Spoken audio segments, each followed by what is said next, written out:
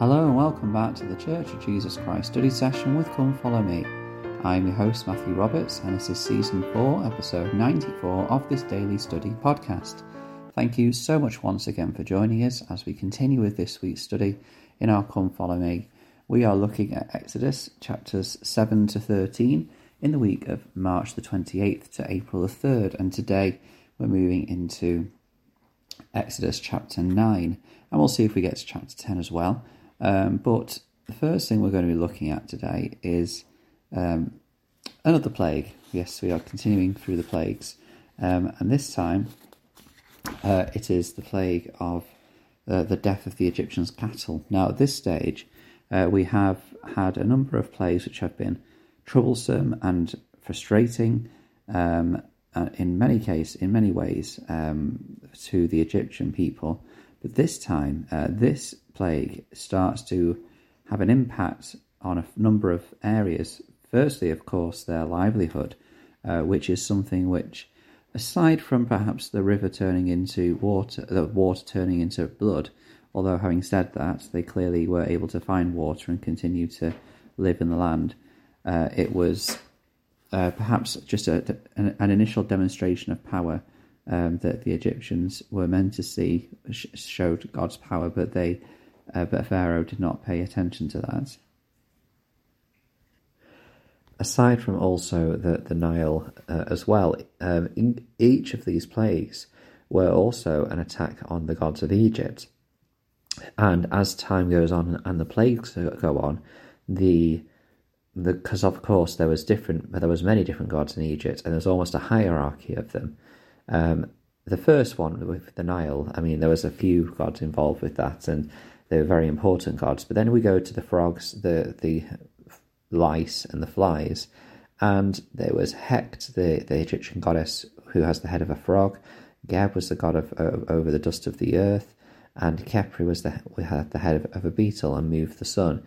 These three Egyptian gods were worshipped, but they weren't seen as any of the more important gods. But then we get to this plague where the cattle were in the fields, and there was death of the cattle in the fields.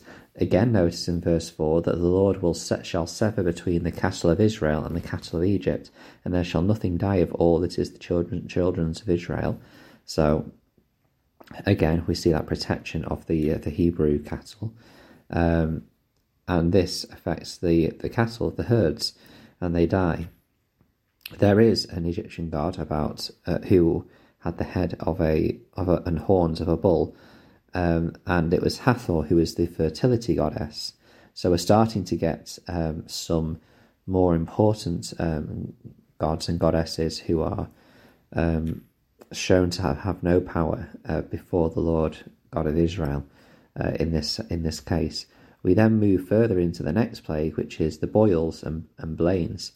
Again, with the distinction that between the Israelites and Egyptians, and this is the first plague which directly has an impact on the Egyptian people and their bodies, rather than kind of the extenuating circumstances around them. So again, in Plague 6, we're starting to see a much more direct impact.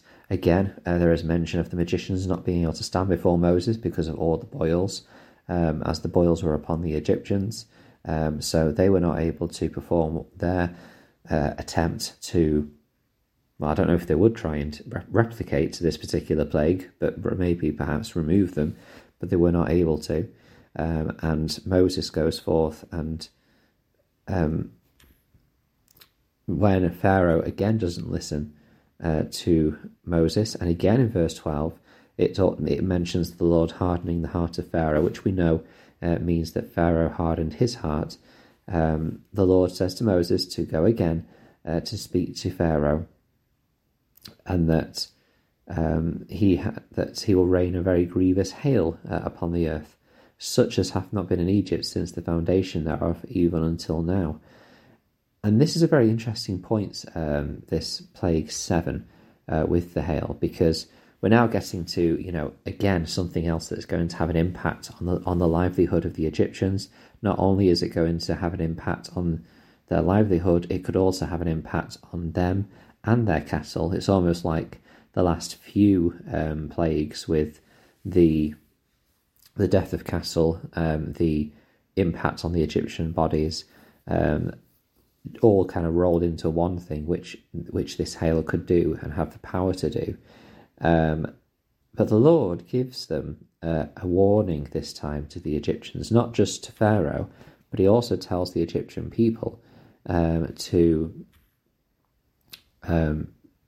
try and avoid this hail.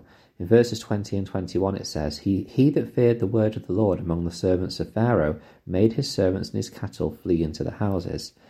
And he that regarded not the word of the Lord left his servants and his cattle in the field. So there is a sense here that the Egyptian people are being given a chance now to prepare and make sure that they are not as affected by this coming plague of the hail. And therefore you see that distinction as well. Notice as well that it was in the land of Egypt that this hail came down. And again, it was just located in that area.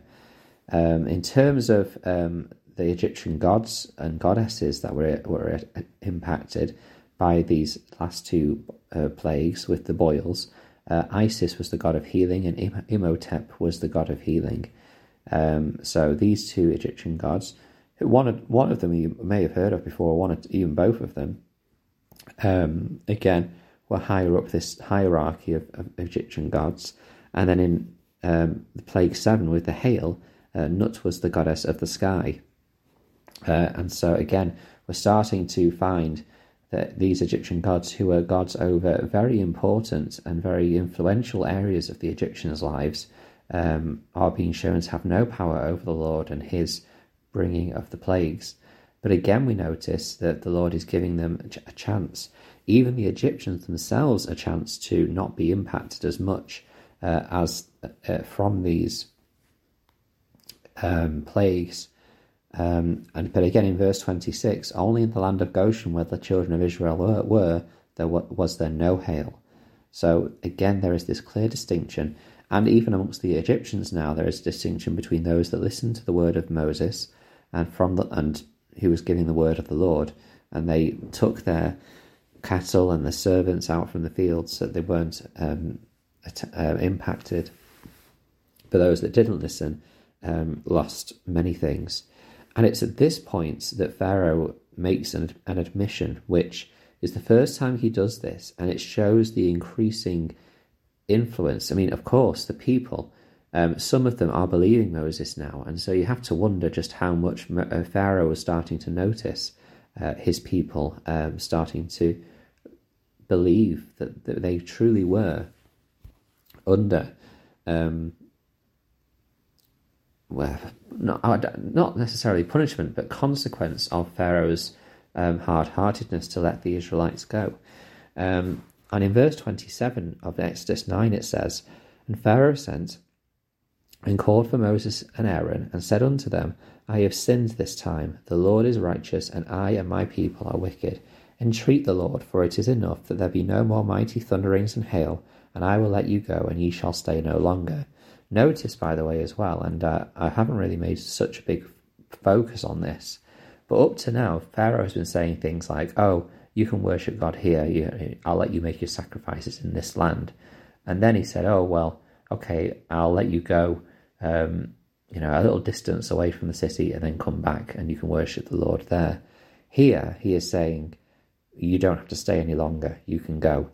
And this is again symbolic or a representation perhaps of the way that the adversary perhaps tries to get us to do things that maybe at the time are, he works in degrees, which we have to be very careful with, where he says, oh, well, you can do this little thing, it's not a problem, and then it increases and increases, whereas, this represents that, but in an opposite way, that the Lord's standard, as it were, was to let the Israelites leave and not come back and worship him.